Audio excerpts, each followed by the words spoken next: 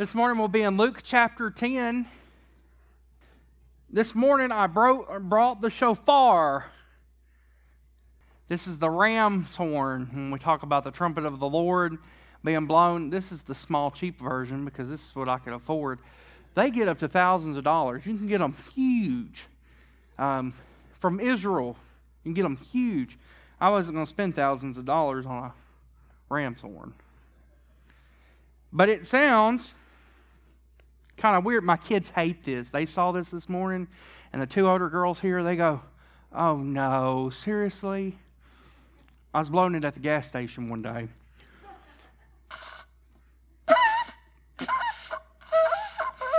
The Lord is going to have it blown a lot better than that. But wanted to kind of give you that.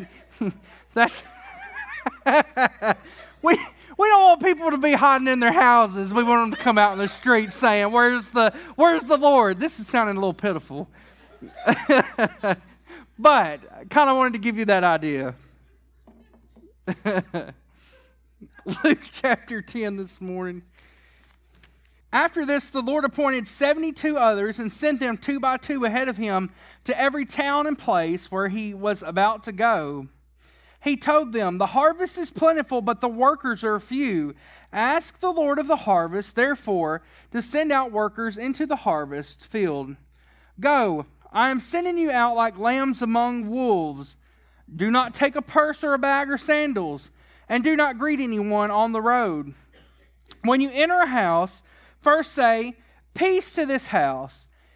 If someone who promotes peace is there, your peace will rest on them. If not, it will return to you. Stay there, eating and drinking whatever they give you. For the worker deserves his wages. Do not move around from house to house. When you enter a town and are welcomed, eat what is offered to you. Heal the sick who are there, and tell them, 'The kingdom of God has come near to you.' But when you enter a town and are not welcome, go into its streets and say, 'Even the dust of your town we wipe from our feet,' as a warning to you. But be sure of this, the kingdom of God has come near. I tell you, it will be more bearable on that day for Sodom than for that town." And then skip down to verse 16 for me. "Whoever listens to you listens to me. Whoever rejects you rejects me. But whoever rejects me rejects him who sent me." The 72 returned with joy and said, "Lord, even the demons submit to us in your name." He replied, "I saw Satan fall like a lightning from heaven. I have given you authority to trample on snakes and scorpions and overcome all the power of the enemy. Nothing will harm you. However, do not rejoice that the spirits submit to you, but rejoice that your names are written in heaven." Let's pray. Lord Jesus, we thank you this morning for your word. And Lord, I pray that you would help us as we apply it this morning. Lord, I pray that you would give me the words to say.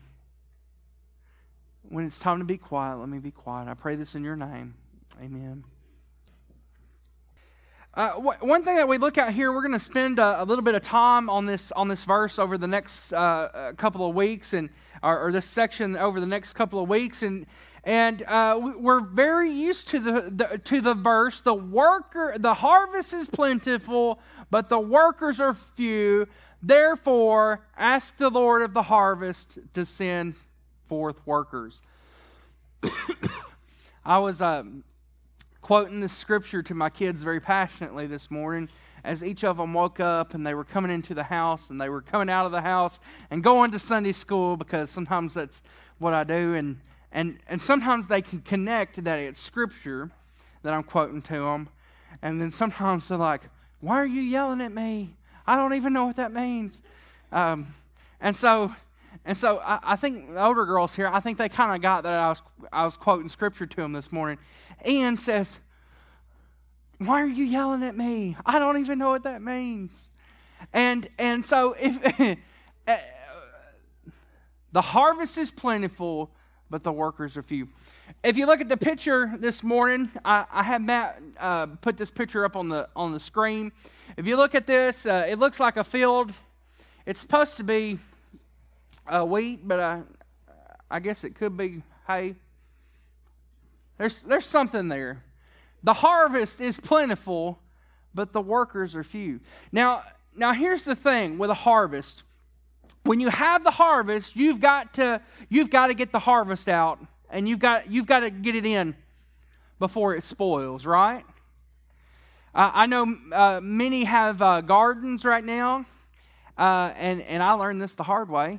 But if you don't pick at the precise moment, it spoils and it goes bad right there on the vine. If you have corn, the whole stalk just rot right down to the ground, and if you've got green beans, eventually the birds will just come in and get it, but they'll rot off and they'll just fall. In the tomatoes, you'll get big old black spots in the tomatoes where they'll rot out. And so one thing that we have to, when we look at is those that plant the harvest want the harvest to come in very quickly. They want it to come in when it's time for it to come in.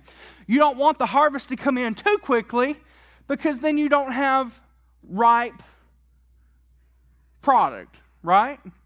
But you don't want to leave it out too long, because then you have spoiled product. I often think that Jesus here, and he's telling these 72 this, and he's letting them know that the harvest is plentiful and the workers are few. He's letting them know, he's kind of using this imagery here, something that they would understand, because he knows that they can relate to that. The barley harvest, they can relate to that.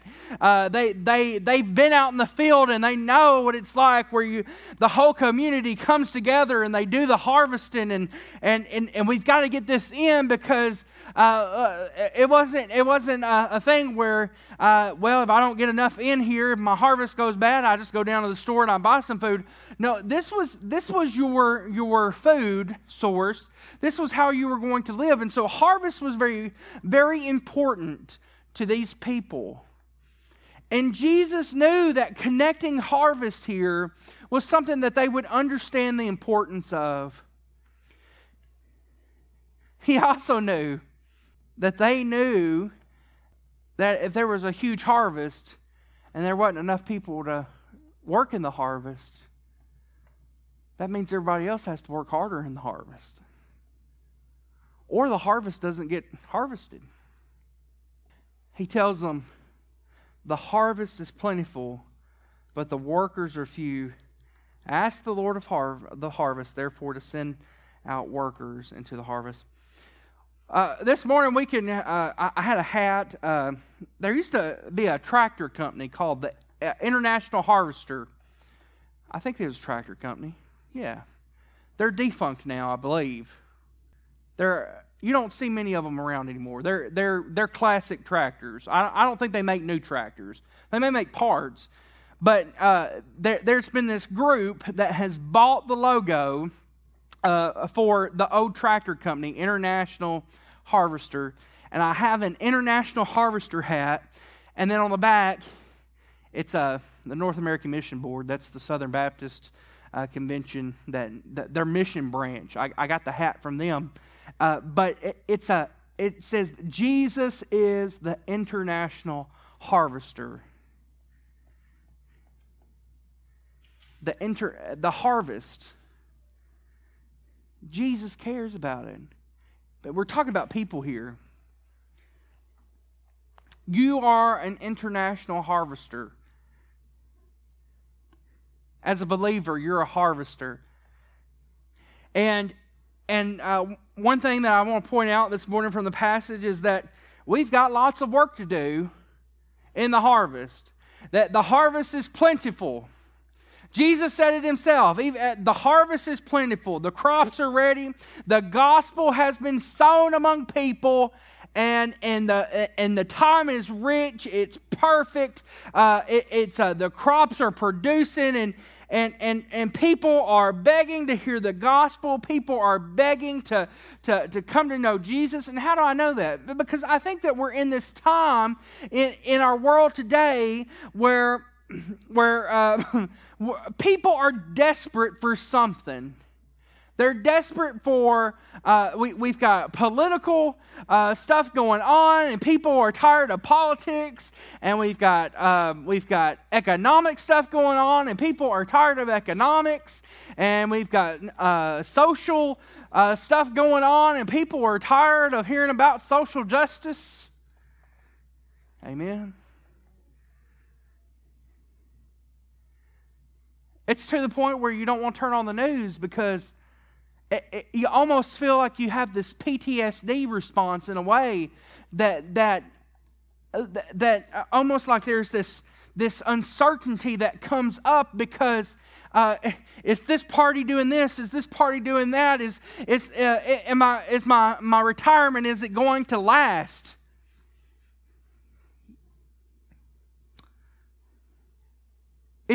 Is my job going to be around next year if the market goes the way that it is? Is my bank account going to stay the same? There's a food shortage. Is that going to affect me and my family? And there's this uncertainty. And so in a world that has all this uncertainty, there's this desire to know that there is something that they can be certain about. And that comes down to Jesus. The time that we're in, people, they long for something. They long for something eternal. They long for something that they can put their hope in. They long for something that can only be found in Jesus Himself. And people need to know Jesus. Because they can go back and forth. They can put their hope into a political party, and they'll find over and over again that it will fail their expectations in life. They can put their hope in the economy and throw all their money in the stock market, and they'll find over and over again that it will fail their expectations in life. But they can put their hope in Jesus, and Jesus never fails.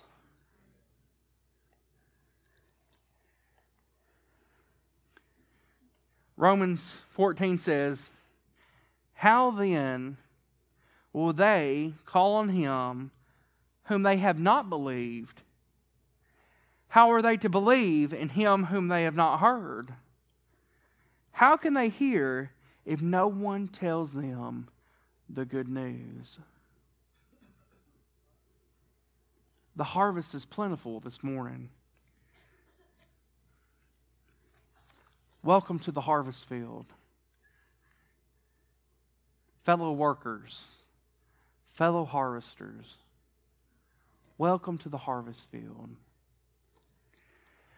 Now know this, that our second thing this morning is that the harvest field is not an easy place to work. It's not an easy place to be a part of. If we're out in this harvest field, we're going to find that at some point we're going to find a big old rut in the ground somewhere, and the only way that we're going to find it is that we step in it. If you've ever been out in a big field and you've had to deal with big fields like this right here, you know what I'm talking about here. Or if you're on a tractor, and sometimes you don't know that a rut's there until that front tire hits the tractor and then you go down. It's not always an easy place to be. Harvesting is not always done in the best weather. Sometimes you're trying to beat the rain. Sometimes you're in the hot, humid, messy part of the year. It's uncomfortable. I think it's interesting that verse 3 here, 10:3, it says, "Go, I'm sending you out like lambs among the wolves." Now, that's not too good of a scenario, because what do wolves like to eat? Lambs. They're easy prey.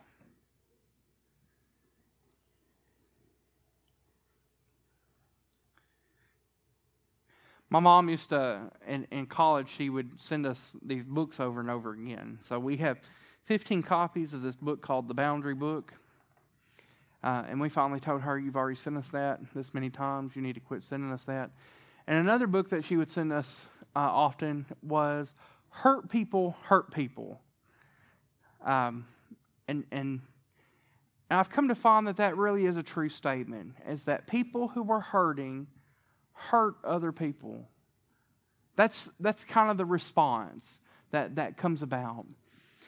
And so we have to realize that in the harvest field, we're dealing with people who are hurting. People who have no hope. People who society has told them that morality is relative. That you just make up your own standards for living. And that's okay. But Jesus comes along and says, no. There is a standard, and the standard is holiness. And society tells them that truth is relative, that you believe what you want to believe, your truth is your truth, and my truth is my truth. And I often think that that's probably one of the biggest lies that the generation that we're seeing come up has ever heard.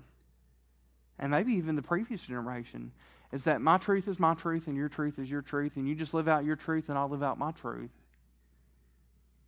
Jesus says, I'm the way, the truth, and the life. If it doesn't line up with Jesus, it's not truth.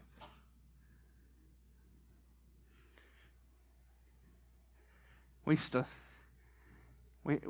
have the saying, if it talks like a duck, if it acts like a duck, if it walks like a duck, it's not a horse, it's probably a duck. Society likes to say, this, and this can be something totally different. When Jesus says, this, and this, I've called sin.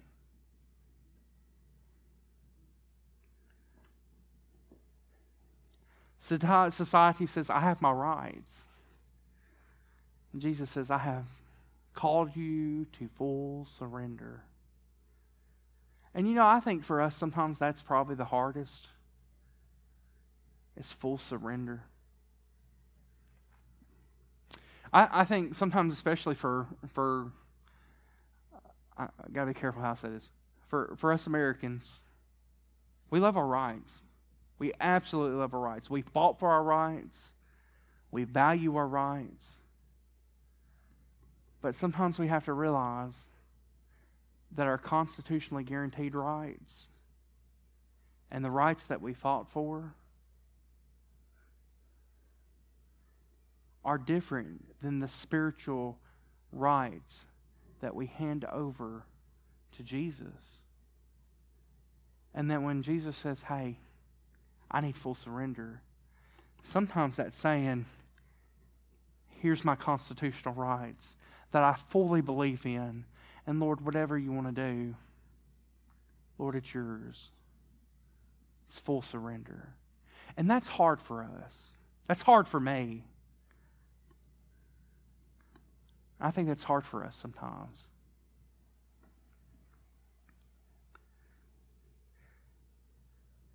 The gospel's not always welcomed, and it's not always appreciated. And I think this really comes down to that.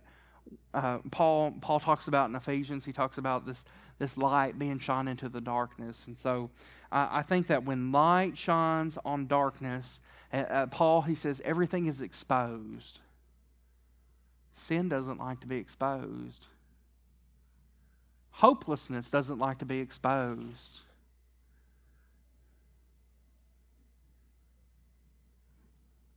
Jesus is the light of the world. And here's the thing, once things have been exposed by the light, they're known. They're there. They can't be unexposed. People know at that point. And so I think that sometimes when people are confronted with their sin, and the Lord convicts them, The response is, I don't want the gospel because I want what I want. Harvest work requires us to go forward with the light of Jesus and proclaim, as Paul says in Ephesians, wake up, O sleeper, rise up from the dead, and Christ will give you light. John 3:19 says, light has come into the world, but people love darkness instead of light because their deeds were evil. We're in a different time. It's a different place. But the harvest is plentiful. The workers are few. Therefore, we know what the issue is. We know what our problem is. We know that the situation before us is that people are going to die and go to hell unless they know who Jesus is. The problem is the workers are few. Therefore, that means the solution is coming. Ask the Lord of the harvest to send workers for the harvest. This morning I'm going to ask you to stand with me.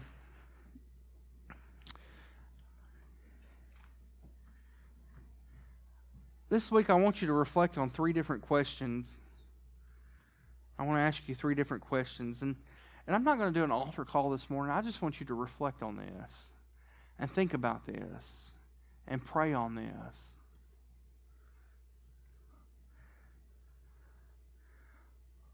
Are you a harvester that God can trust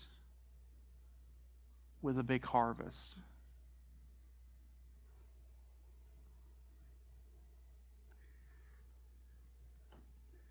Does God trust us as a church in His harvest field?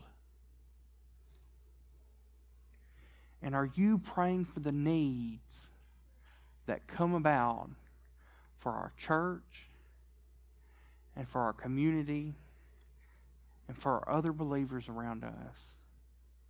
It says, ask the Lord of the harvest. I come to believe that when he says, ask the Lord of the harvest, that's not only for workers of the harvest, but that's also for needs in the harvest as well. Lord, we need supplies in the harvest. We need equipping in the harvest.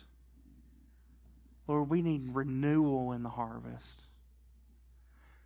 You know, in our church, if we look around, many of us have done things for a long time.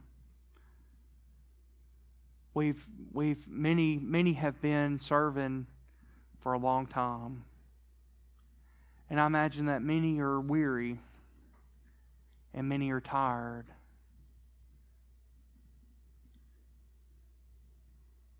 My prayer is that you would ask the Lord of the harvest to bring about renewal, because He gives rest for those in the harvest.